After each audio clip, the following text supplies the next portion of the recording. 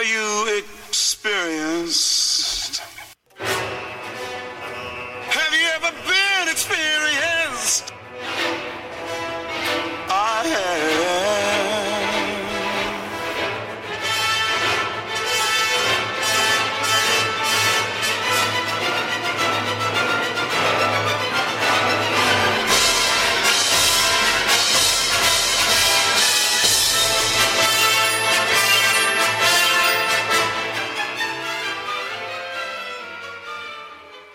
And we are back with another episode of the Anarchist Experience, episode 352, aka Year 7, Week 49, aka the New Year's Day 2022 edition. Welcome to the show, gentlemen. As always, I am your host, Mr. Richie Rich, along with MC and KS. And I know you're going to be dipping out shortly, KS, so welcome to the beginning of the show. Thanks for hanging in there with us as long as you possibly can, and we'll try to get through some articles and get your always valuable insight to those as we go along here. I know that it's already late in the afternoon. Oh, I got to say, your Rachmaninoff always grows on you, doesn't it? Absolutely. It was a good call for you to pick that music, KS, and then, I found like that little bitty segment of it that I think works well as an intro. So, yeah, absolutely. New Year's Day, afternoon here, but it's been such a lazy day because I finally get a day off that I've done virtually nothing in the 6 hours or so that I've been awake. And I know it's much earlier there for you, MC, but you said, hey, I can do it that early, so here we go. So, did you enjoy your New Year's? You guys do all the illegal fun shit in Hawaii that I miss oh so much? I didn't participate in it. I just watched it. That's fine. Spectator's the best part anyway. I was distant. Ours was very quiet. Actually, there's no fireworks or anything here in the middle of the country. I think all of them are going on in Hawaii. That's also sad. But that's nothing sad like last year. Really? Nothing like last year? Is the government finally winning, cracking down on all the fireworks there? No, it was rain, I think. Oh, what can you do then? It rained a little bit here, and I was, lamenting about how boring New Year's is here. And the response that I got was, well, because it's usually freezing cold, and no one wants to go outside and set off fireworks in the, in the cold weather. I was like, well, that's fucking lame, because even in Hawaii, we built fires outside, right? You build a fire, you set the Christmas tree on fire, and then you just blow as many fireworks as you possibly can and have some fun. If you're standing near the fire and throwing fireworks or lighting off aerials, right, you need not worry about the outside temperature too much, right? We have coats for that. So, party, food, bonfire, that was pretty much my New Year's Eve. Rang in the new year playing Animal Crossing. Always fun doing that, watching the countdown, the in-game countdown. I think that's going to be my New Year's tradition from now on. It's nothing else goes on here. But then out late, up late, and then not having to do anything today. It's like, all right, I'm just going to lay in bed all day. And it's been wonderful. Fantastic. Yeah. So, go ahead. I was going to say, I was just trying to think about what's been going on here. Well, I've got COVID, and so does Nucci. Congratulations. And, yeah, it's about finally. time. Yeah, it's great. 3 years into 3 years on, or just over 2 years on, COVID-19 finally catches it in 2022. I think it's the Omicron variant, so it's not bad at all. But don't really know. There's no test that we can take to find out which one it is. We did get one test that came back as detected. So we've got something. We don't really know what it is, but other people. So basically, the story is that Omicron did hit Hawaii, and it's going through like the schools and stuff, common cold type thing. How could that be with all the lockdowns and the restrictions? The schools are open, and so that's where it's spreading, right? So, but how did it get to the island? Because it spreads very easily, okay. like 7 times more spreadable than the Delta variant, which was also highly spreadable. Okay. So it spread very quickly, and it did get to the island, of course, because people travel here from everywhere. Stop that nonsense immediately then. So we went to a Christmas party and a couple Christmas parties, Christmas Eve and Christmas Day, and a whole bunch of people around us were getting sick, and nobody's seriously sick. That's good. But I've been, doing what I said I was going to do, keep taking my quercetin and zinc. I'm taking it 3 times a day right now. And then also I've got ivermectin. Not sure how much that helps, but I've got it. I'm taking it. The Joe Rogan horse dewormer. I was able to get enough to give to other people too. And so hopefully that's doing something, but who really knows?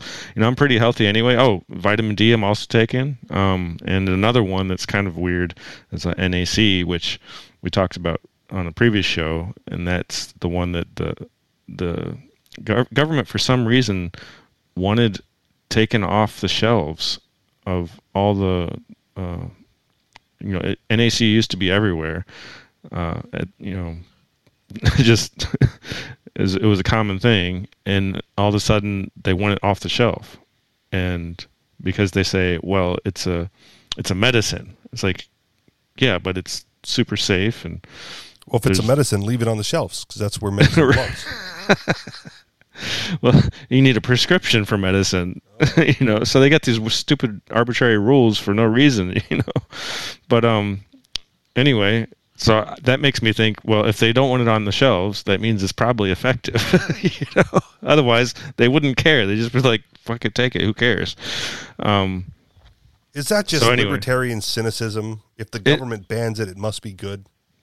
Well, the timing, it's like somebody says, okay, this might be good for COVID cure, or it also might be good for, helping your liver. And so, the pharmaceuticals, as far as I'm concerned, are in control of what gets to be put on shelves. And that's just, that's competition. If people are curing themselves, then they're not going to the hospitals, and we can't have that. Okay. But the hospitals are overrun, so you would want people to cure themselves, no?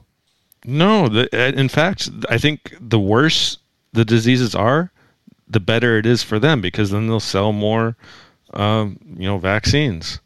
So they want it. They want the outward appearance that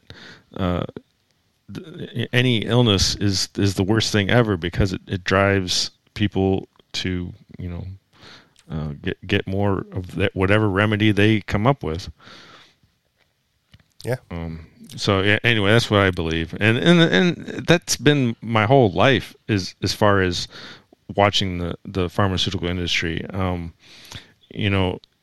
Things with cancer. They went after somebody who was making tea, and they would go to individuals' houses and take their tea away. They're trying to cure themselves from their cancer, and the government went out of their way to go to some individual's house and be like, you can't have that. It's like, why? It doesn't make any sense at all, but that's the way they operate, Right. So you said you probably have the Omicron, so you're feeling okay? I'm feeling pretty good. Like the first day that I noticed something, I inexplicably, I can't say that word. Inexplicably. I can't still get inexplicably. I felt nauseous, and then shortly after that, I had stomach problems, and for the whole day I had stomach problems and diarrhea, and then after that that kind of went away, and now I have some weird symptom, which I'm not really sure if it's from a virus or not, but my light sensitivity is off. Oh yeah. Some people say their taste buds are affected. I think I can taste just fine, but light sensitivity is really it's really not what it's supposed to be, and it almost seems like things are flickering, like if I'm watching like a display, like on a computer screen. Okay. So maybe I'm trying to break out of the matrix now. I don't know. If you're lucky, Yeah. there, homie. So I guess my point is, if you do all the things that you did, taking all those, I'm going to call them supplements, that even with even with some health concerns, that it's more than survivable, and it could be, I don't want to, like, the tail end of the COVID-19 virus being a thing. Because if every new variant gets progressively, like, more virulent but weaker, right, then we just stop caring about it. Right. And it seems like the Omicron is the weakest of them all. Mm-hmm. Until they design a new one, I guess. Well, yeah. Talk to Fauci about that. But for this particular pandemic, sure, right? There was also a meme going around. And isn't it interesting that once a new strain, a new variant starts getting tested positive for, like, no one tests positive for the old ones. Like, no one's getting Delta right. anymore. I know. Because Omicron is here. It just keeps morphing and migrating. Yeah, and that's the thing, that the Omicron supposedly transmits so easily that, like I said, 7 times more spreadable than Delta. So it would make sense that it would quickly take over. Yeah. But do nothing, right? Yeah. Take over and do nothing more than a normal cold would. Sure, yeah, and that's the best possible outcome. Also, so what do they call that word? When it's not when it changes from a pandemic, endemic. So it's endemic. Okay. Yeah. So yeah, that's what, you know. And the thing is, I was never worried about Delta either, or Alpha. You know, Alpha was mainly something that affected older people or people with pre-existing conditions, and the more that went around, the less of those people were able to be exposed, and then of course it mutated, and then it started affecting younger people. Now, Omicron affects high schoolers now. Oh no! And so it's going, like I said, it's going through the schools. So everybody's getting it, and that's how I think I got it. Okay. It's just spreading like wildfire. Well, congratulations. Welcome to the club. And then in a couple of weeks or whatever, you'll be added to, like, the Survivors Club list as well, because that seems to be the vast majority of us. Yeah, and so what I really want is the antibody test or proof or something that I had it, and so, you know, so that I have an immunity to it, right? And so then I can get on a plane someday and be like, look, I can't spread it because I already had it.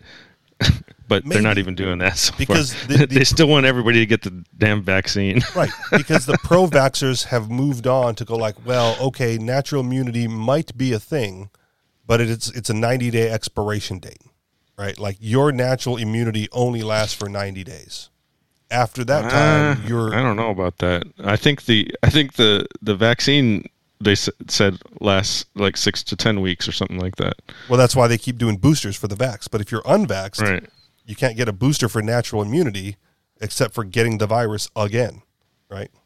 Yeah, I'd take my chances with that again. I understand that. But my point is, if you have the natural immunity and the science, the settled science is that the natural immunity is only for 90 days, that means your travel window to travel unvaxxed, right, is only 90 days after you've had the virus. Also, despite the antibodies. Everybody that I know that was vaxxed is also getting the Omicron. Yes. And they're getting sick from it. So I don't. Yeah, the whole immunity thing from a vaccine. Yeah, this vaccine does not create immunity. It never did. I'm 100% sure of that. And that's why they changed the CDC definition of the word vaccine. Not only did it never create an immunity, the only people that thought it did was, like, the president and the CNN talking heads. Right. All the actual reports was like, well, reduces symptoms. Right. But you can get it, you can spread it. But since everyone who gets it, if the people who get it are vaccinated as well, they're not at as high a risk. So get vaccinated and go about your business, but you're still going to get it. And you're still going to be able to spread it. So go about your business, but put your mask back on. Go about your business, but put your mask back on and social distance anyway. Go about your business, but put your mask back on, social distance, and don't forget that there's a booster coming up that's going to be like a quarterly thing now, right? Until it gets worse. The pills are in development. So they kept moving. Yeah. Never. I don't think there's been any report aside from, again, like the idiots at CNN or the president who said that once you have the vaccine, you're immune. Like that's never been the official word from any, even the medical, science side of things never said that. So it was folly to begin with, to think that was going to get us out. It's the people not paying attention or being purposefully deceptive that said like the vaccine is the way out. Yeah, but that's part of it, right? So that's why I keep going back to the whole hypnotist thing. There's people that are hypnotized, and they will believe the stupidest story out there because they need it to feel good about themselves. Yeah, it's like, and if you repeat it enough, right, then that just becomes the news, or the facts, or the truth. Yeah. There was another interesting point that someone made. We live in a culture, I think we might have talked about this a little bit on Free Talk Live as well, because we were talking about the use of memes to get your point across, right? And it's because we currently live in a culture where memes is the best way to present your message, because ain't nobody got time for that shit, right? If you present an essay, a well thought out essay or book even, right, nobody's going to read it. So you have to get your message across in, a 2-inch by 2-inch picture cartoon with as minimal words as possible to to make your point about freedom and liberty. Sure, and I think that, the freedom and liberty folks are best at making memes too. They're getting better. They're absolutely getting better. Yeah. But and there's another meme that's really popular that never gets old, and that is the left can't meme, and they can't. Yes. But the other point I was going to make is no one reads the articles, right? So you tell lie in the headline, right, and then you tell the truth in the article, and the only information that gets propagated is the lie, which is what they want to propagate. And then they can say, "Well, we never said that." If you actually read the article, like but they know nobody reads the article anymore. You read the headline, you pass on the information. Yeah, but then you just put in the comment that the headline is a lie. Yeah. And that's what everybody does anyway. Everybody reads the headline, like, "Oh, that's bullshit." Right. I was reading. It's not related to this, but I was reading another headline about they were talking about like they've with the tardigrades, and they've quantum entangled tardigrades, right? And I have an angel who likes reading those articles, so she read the article and she's like, "Yeah, this isn't going to pass peer review."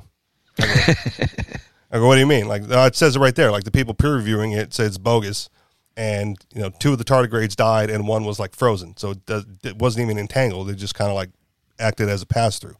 If you read the article, fucking the headline about quantum entangling tardigrades is already bullshit. You need not do any more peer review than that. It's already in there. Like, all right, well, seemed fun when I heard it the first time.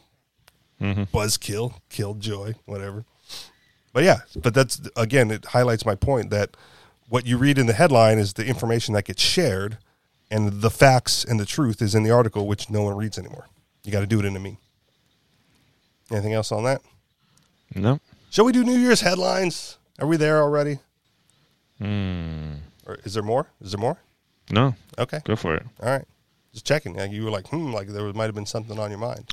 Yeah, I'm going through my lists in my brain, but there's it's a very short list. All right. Again, unrelated, but Betty White passed away. That was kind of sad. Yeah. But that's unfortunate. Neither here nor there. 99 years old. I know. On the last day of the year too. I don't know. 99 is a good year. Understood. See, but here's the thing, right? Talking about fudging the numbers on her headstone. Right, if she lasted just a few more hours, they could have put like 1922 to 2022, and people would just assumed 100. Oh yeah, right. Like one day, and you're like, oh, it's fucking 99. Whatever. 100. All right, headline: fake students, vacations for random Koreans, and fattening up eels. Rand Paul exposes 8 insane ways the feds wasted our money in 2021. Headline: while killing man with a bike lock in a crowded store, police kill innocent child shopping with her mom. A headline: 3 signs you're not actually a socialist. Headline, the real reason politicians want legal cannabis is tax money. Call that a duh right there. Headline, the pandemic shows why we need universal health care. Might want to do that one while we got KS on the call. Headline, mandatory holidays mean less freedom and flexibility for workers. Headline, Americans seeking to renounce their citizenship are stuck with it for now. Headline, cop faked severe COVID to steal sick time from fellow cops and worked another job. Yeah, I don't know about that. You know, I don't know whether to like laugh or cry at that one. Finally, headline, true competition versus the monopolistic minimal state. Any place in particular you want to start there? Either. Yeah, anywhere is fine with me. Okay. Oh, where's the one? But I guess I need to know why I need universal health care. Okay, yeah, I mean, good. I don't, but because this is I'll be honest, this is one of those where it's the opposite position than we would likely take, which means I'm glad that I hope he stays on long enough to get through the article. But KS is insights as an economist, right, and a professor is usually valuable when we talk about more of these academic subjects. The pandemic shows why we need universal health care. Why does the richest country in the world have the most COVID deaths? A primary reason is that the United States does not have free universal health care system. The United States has just passed a grim milestone of 800,000 official deaths from COVID-19, more than any other country, with the actual death toll likely much higher, as the nation has faced over 100 days in which more than 1,000 people have died and now faces the prospect of a more infectious variant that may weaken vaccine efficacy. It must be asked, how exactly did the richest country in the world get here? There are a number of reasons, but the primary one is that the United States does not have a free universal health care system. The lack of national health insurance program affects everything from vaccine hesitancy to the ability to get a test to how we manage the virus going forward. In the United States, we are so accustomed to paying out of pocket for essential health care that when it is provided for free, it's a foreign concept. A significant barrier to vaccination is that some people think they will be charged for it. That could be one of the reasons uninsured people are among those with the lowest rate of vaccination, with 56% reporting to having received one dose in the latest survey conducted by Kaiser Health News, a lower percentage than Republicans and white evangelicals. The fear of having to pay for a service that is being offered for free isn't irrational. Thanks to loopholes in federal regulations, some people have ended up being mistakenly charged for the vaccine. This has also been the case with testing. While many cities offer free PCR testing, it is not universally free. A number of people have received massive bills after being tested at privately run labs. Pre-pandemic, a study found that 22% of Americans delay healthcare needs because of costs. They might avoid testing and vaccines for the same reason. Cost and lack of access erodes trust.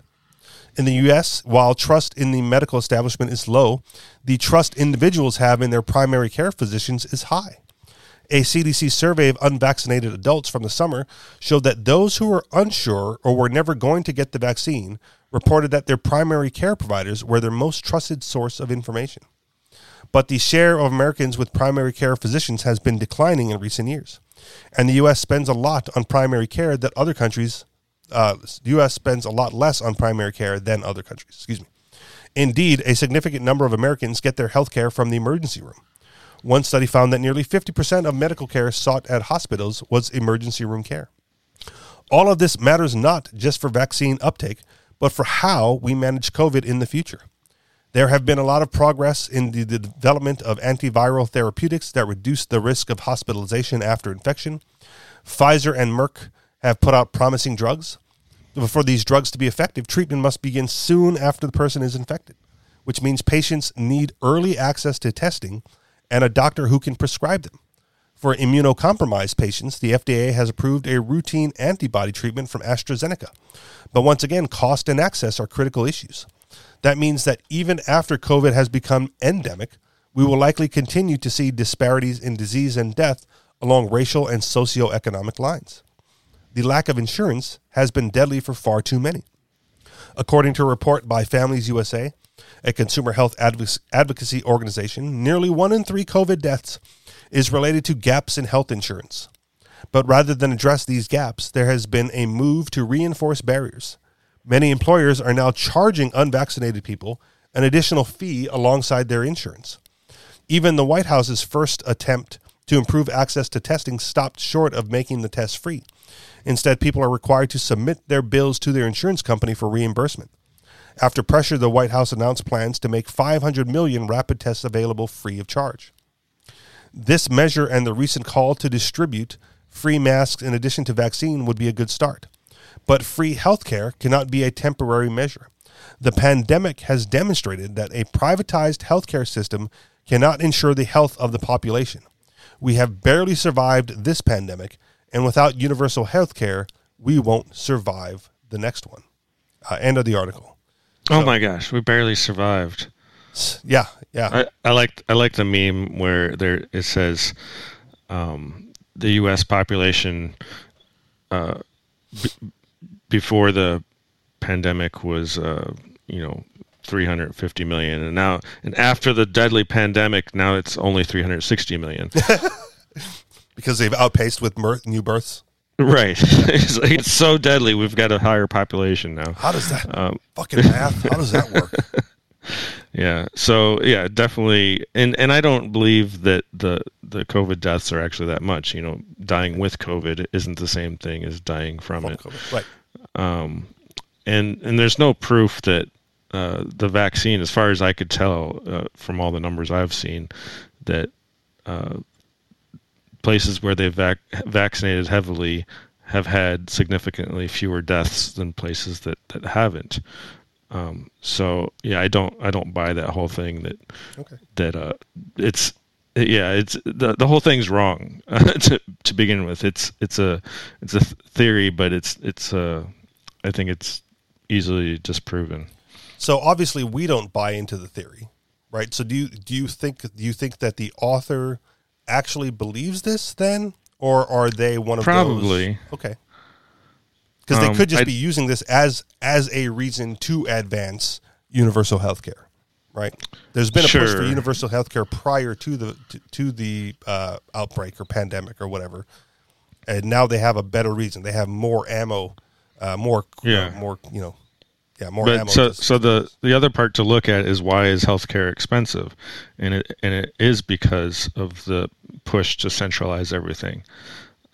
So there are no cheap alternatives, and so that's we're talking about reduce. The author talks about reducing the trust in the system. Well, yeah, because if you send somebody a $5,000 bill to get a COVID test, of course or for any test, they're never going to do it again. It's ridiculous, and it's because of the system being manipulated, and a lot of that is greedy politicians and corporations and stuff. And what really needs to happen is more alternatives. The way more alternatives exist is if you get rid of all the regulations, and then they'll spontaneously exist. Maybe they won't be perfect, but you'll have cheap services for people that don't have very much money, and you'll have very expensive ones for the Joe Rogans out there that can get the kitchen sink thrown at them. But yeah, leaving it up to the government will just bankrupt the country. Can the general public be convinced of that?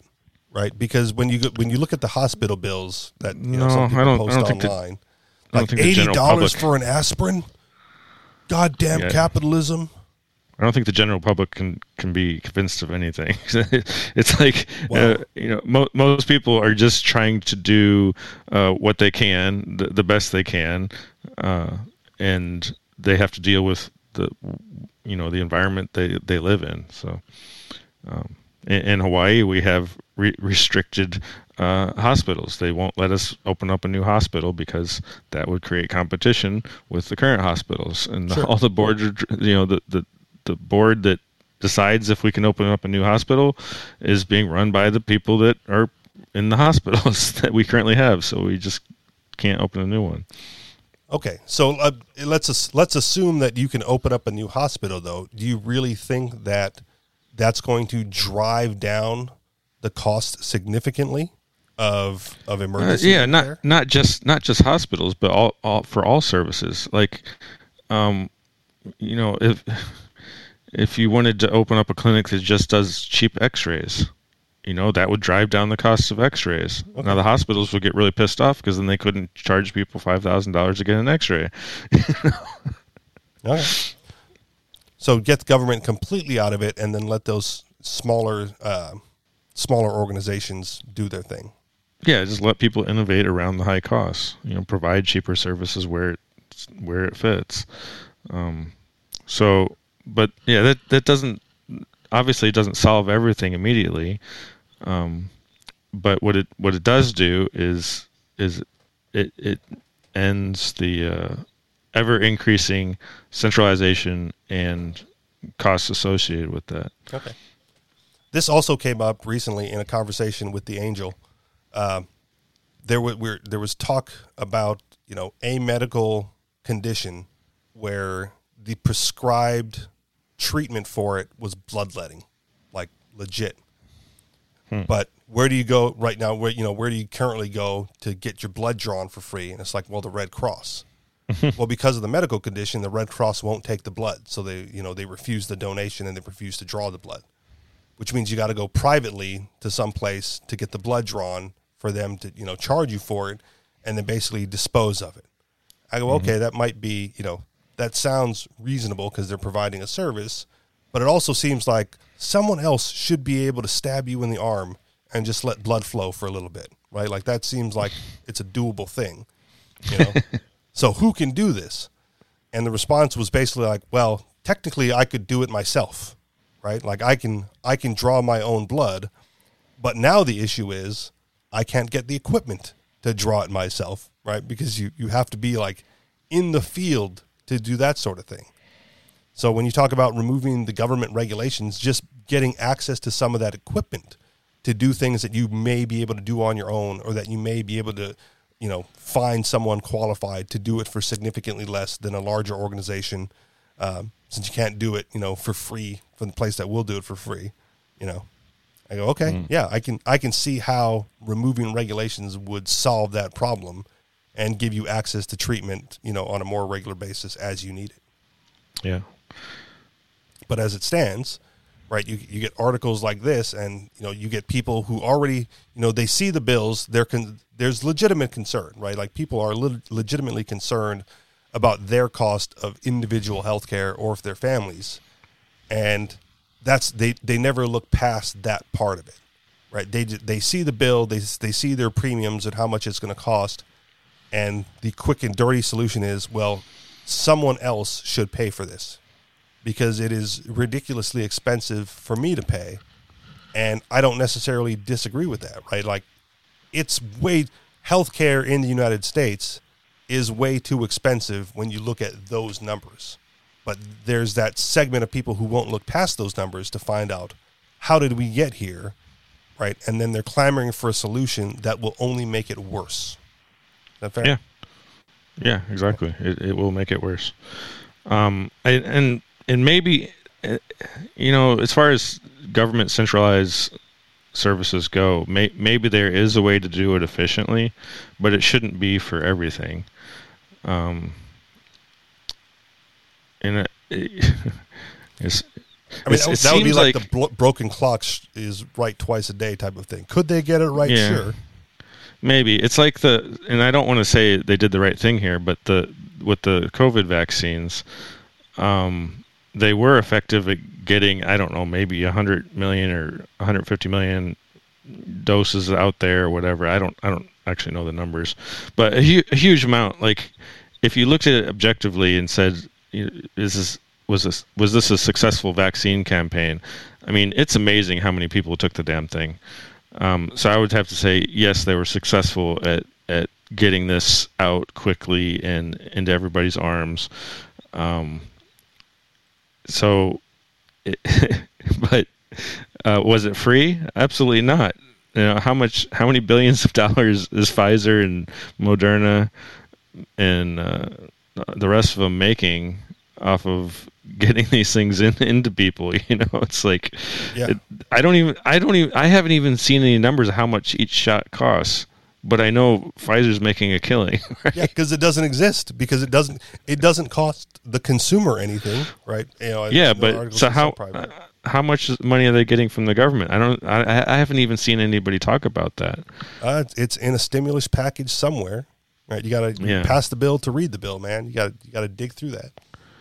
Yeah, and so it could be like $1,000 a shot, which would be obscene. Nobody would pay that for something that probably doesn't work that good.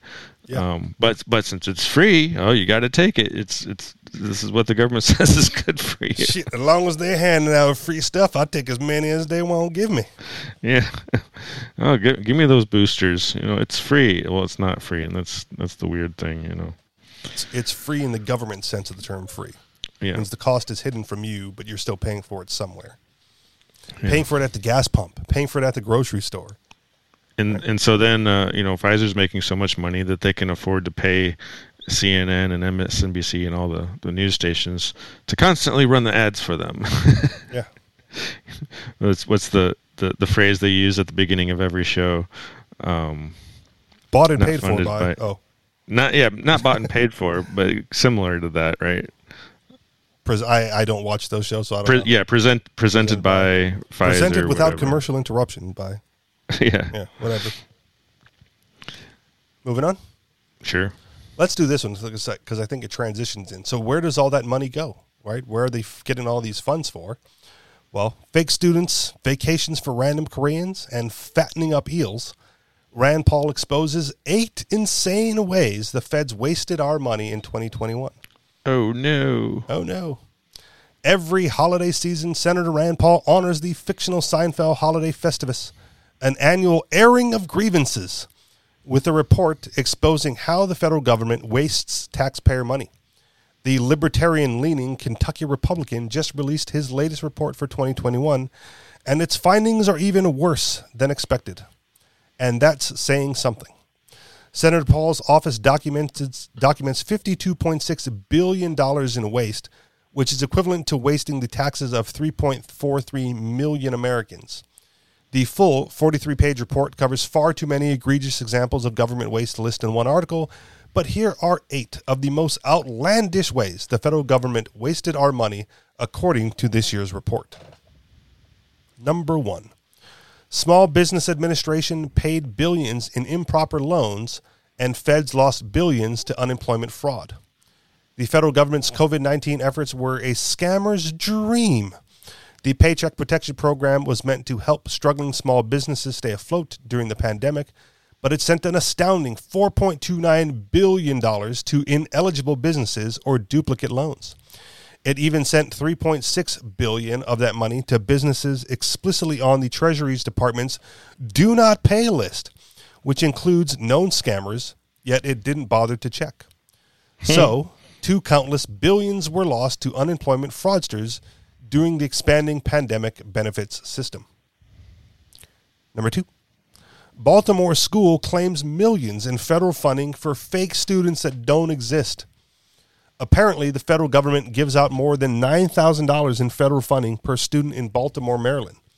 One school evidently decided to take advantage of the system, claiming $1.27 million in funding for 140 students who were not actually enrolled and whose whereabouts were unknown.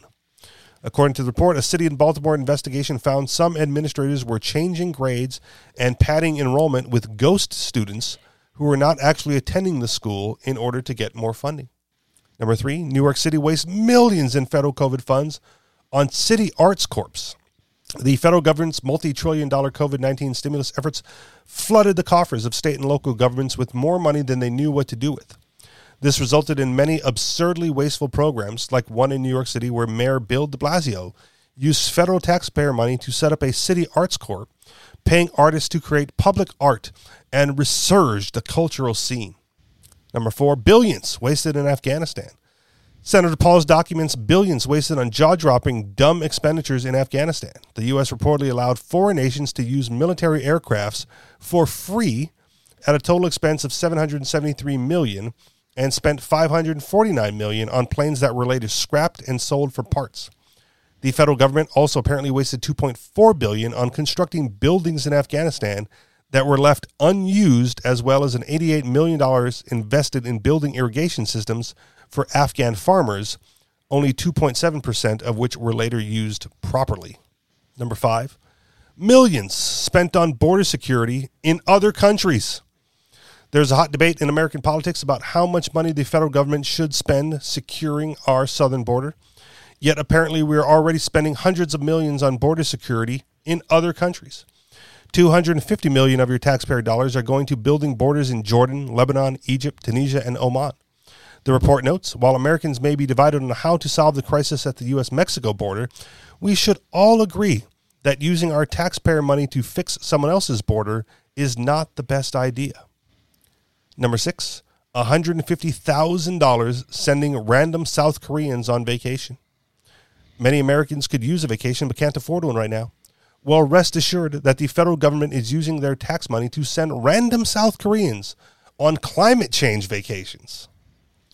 Partnering with the United States Agency for International Development, the United States Embassy in Seoul is allocating up to a $150,000 grant to send 10 Koreans aged 15 to 30 to Washington, D.C. for 2 weeks to learn about climate change activism, the report notes.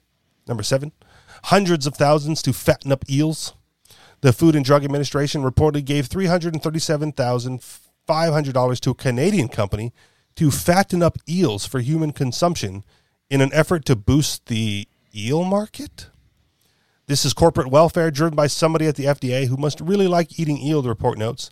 Someone should remind the FDA that there are other fish in the sea. And finally, number 8, billions lost in improper Social Security payments. At least the federal government is carefully stewarding our retirement money, right? Yeah, about that.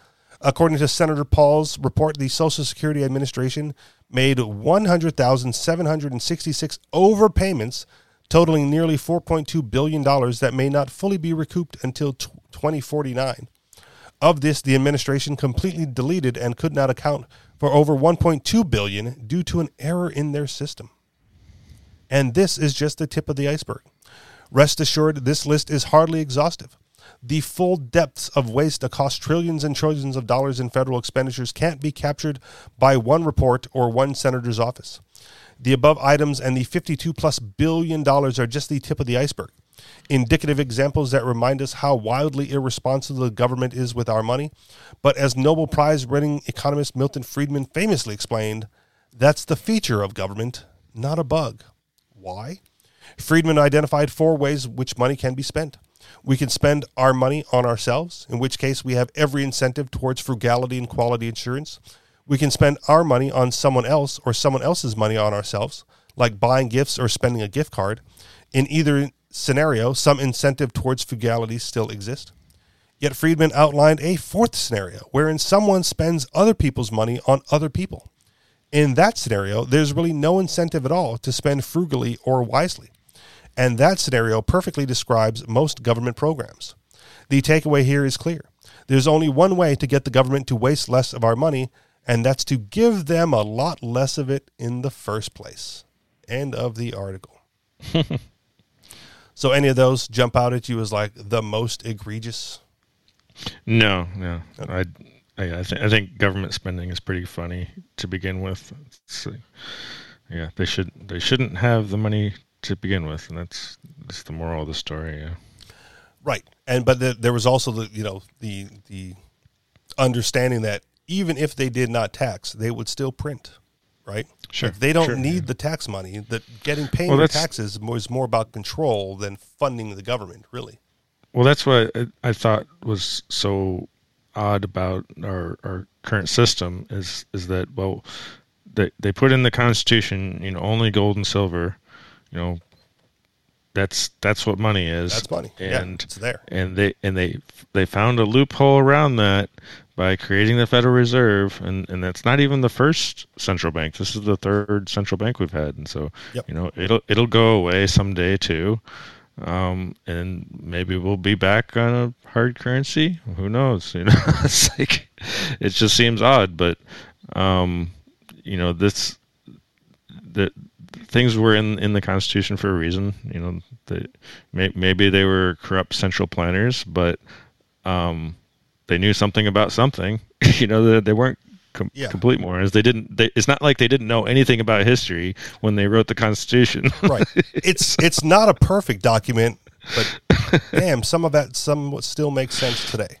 Yeah, some of it makes sense, and there's a reason why it was in there. And now we're just gonna be like, oh well, we'll just print forever and see how this turns out. And it turns out good while everybody accepts it, and so I guess what it really is it's the rest of the world.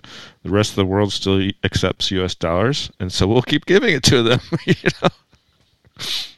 And that's one way that the people who advocate for this justify it, right? They go like, well, they do that, they export the dollars to protect the value of it here, right? If you had all those dollars flood back in. Well, it's not that they're flooding back in. It's that if more people around the world have access to a commodity or whatever, and if it's more accepted there, and if that's what they trade in, then it will have value. And so it's the whole Pareto principle.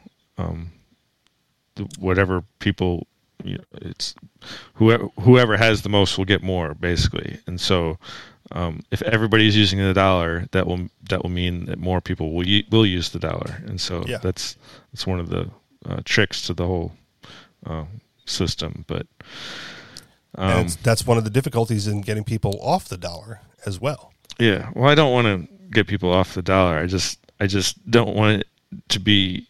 Well, I don't want it to be corrupt. I don't want people printing it and giving it to incentivize bad behavior, basically. And that's why I said, I'm more in favor of a universal basic income, kind of like our Social Security system. It's like everybody gets it, and that's that. You could do whatever you want with it after that, and then the money will go to where it's needed most, or to at least what people care about. There's a lot of people on Social Security that don't need the money at all, and they go to the casino and they blow it. It's like, well, what do they want? They want entertainment. Who cares?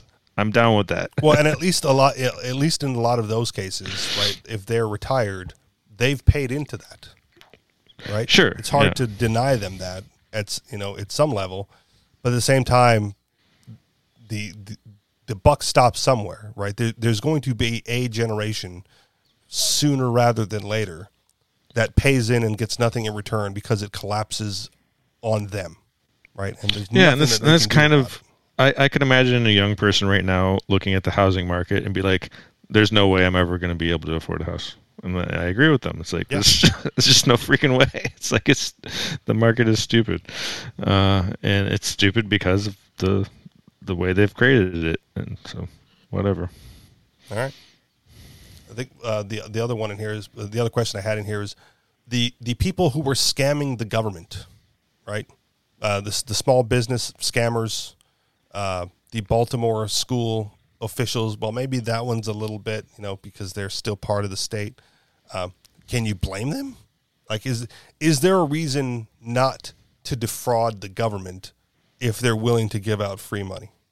Is it fraud if they're giving it out? I'm sorry. Well, the first one was Small Business Administration paid billions in improper loans. So this was part of the Paycheck Protection Program. They were giving out money to these businesses, and some of them were on the do not pay list, right? Like they know that this is a scam operation. But if the government is handing out money, right, for whatever, and you just, like, well, I want some of that as long as they're giving out, and you defraud the government in some form or fashion, is it really fraud? And is there, Sure. It's fraud, but it's fraud on top of fraud. They're printing money to give it out, and that's fraud too. Yeah. So, but if you're lying to get your money back because you know that they've taken so much from you already, do you owe them honesty? If that's the truth, there's a lot of people that are taking way more than they've ever paid into the government. can I preemptively defraud the government knowing that they will come after me later? Yeah, good luck with that. Like I know I'm going to, my life, if I could calculate like my lifetime tax burden, right? My present day lifetime tax burden, I could defraud them of that. Then as I pay it back to them slowly over the rest of my life, right? Then it's a net zero. Yeah. I think that's just leading to justifying doing whatever the heck you want, which, do what you want anyway. But it's doing it against the government. Like, I don't. How are you gonna be mad at me for that? I don't know how I would do it. I'm just saying. No. I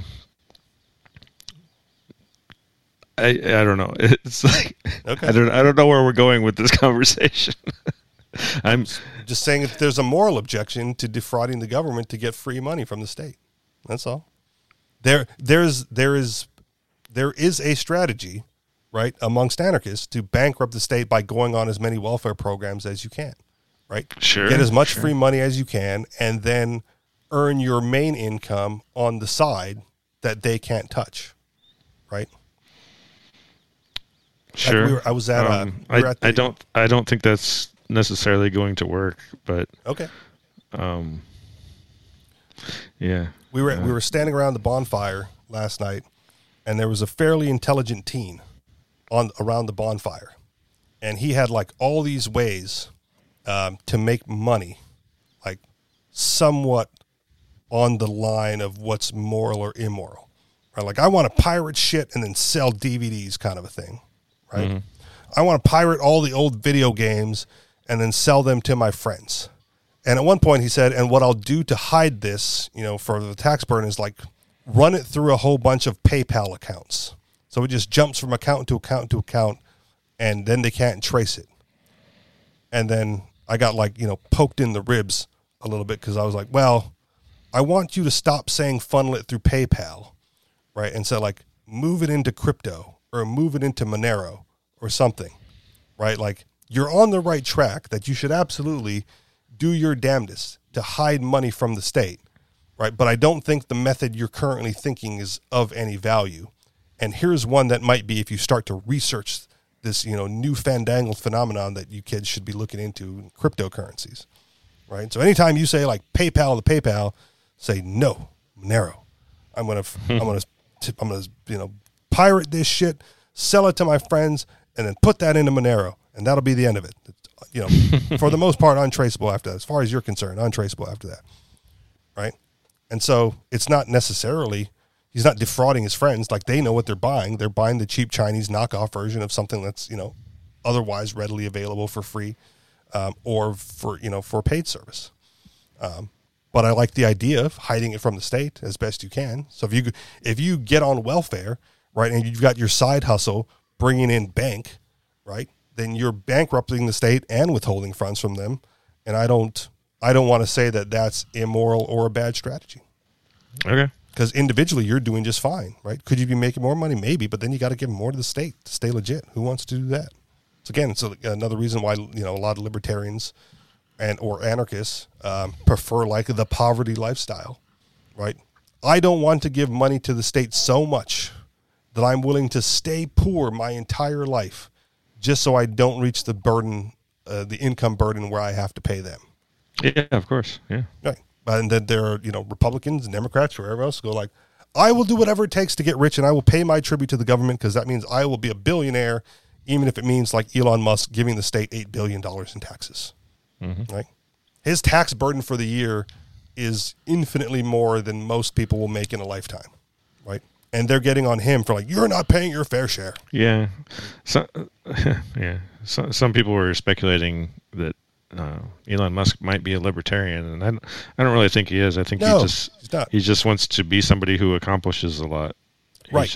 He's just a, what do you call it, a workaholic, yep. And that's, I wouldn't say, I'm not saying he enjoys what he does. I don't really know, but he's definitely he puts a lot of effort into everything he does. So right, and I think his best skill is being able to detect bullshit and get people that are like him, hardworking, people that want to accomplish things on his side, Right.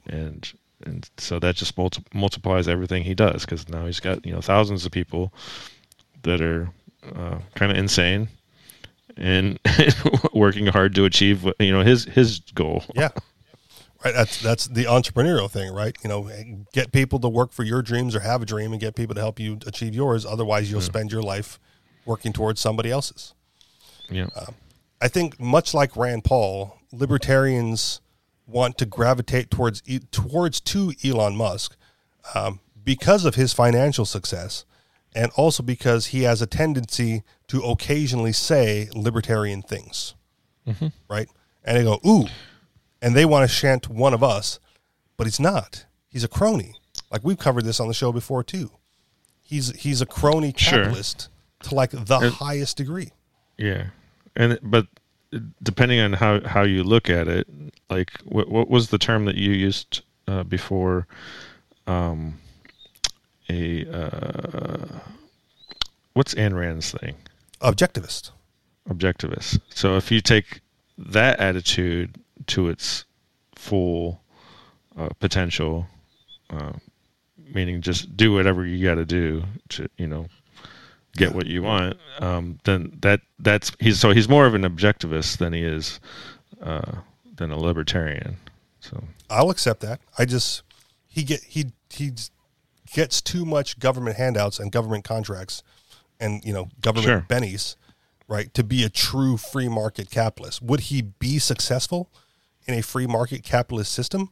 I would suggest yes, because I don't think I don't know if it's only the cronyism that gets him what he wants. He's got the entrepreneurial drive and work ethic to be successful, and he has managed to do that within the current system, right? The current system is broken and corrupt, right? And he goes, well, if it's broken and corrupt, this is what I have to do to be successful within that system, and has done so. So if you take that away, right, and he has to operate in a free market, anarchist society, I think he would still be successful, but it would look differently because he wouldn't be able to rely on that cronyism and corruption. So you may get better products, better services out of Elon, because that's what he would have to do to be successful within our system. But right now he doesn't have to do any of that, because he just, goes to the government, pays his whatever, sells his stocks, manipulates the markets, right? If you can manipulate the markets to bend to your will to maximize your profits, good on you, man. Like, why would you not do that? Yeah, and without advocating increasing it. So one of the best things recently Elon Musk has done was say that, say to the Biden administration, I don't need the tax incentives. Like, doesn't matter. Like, just end them all.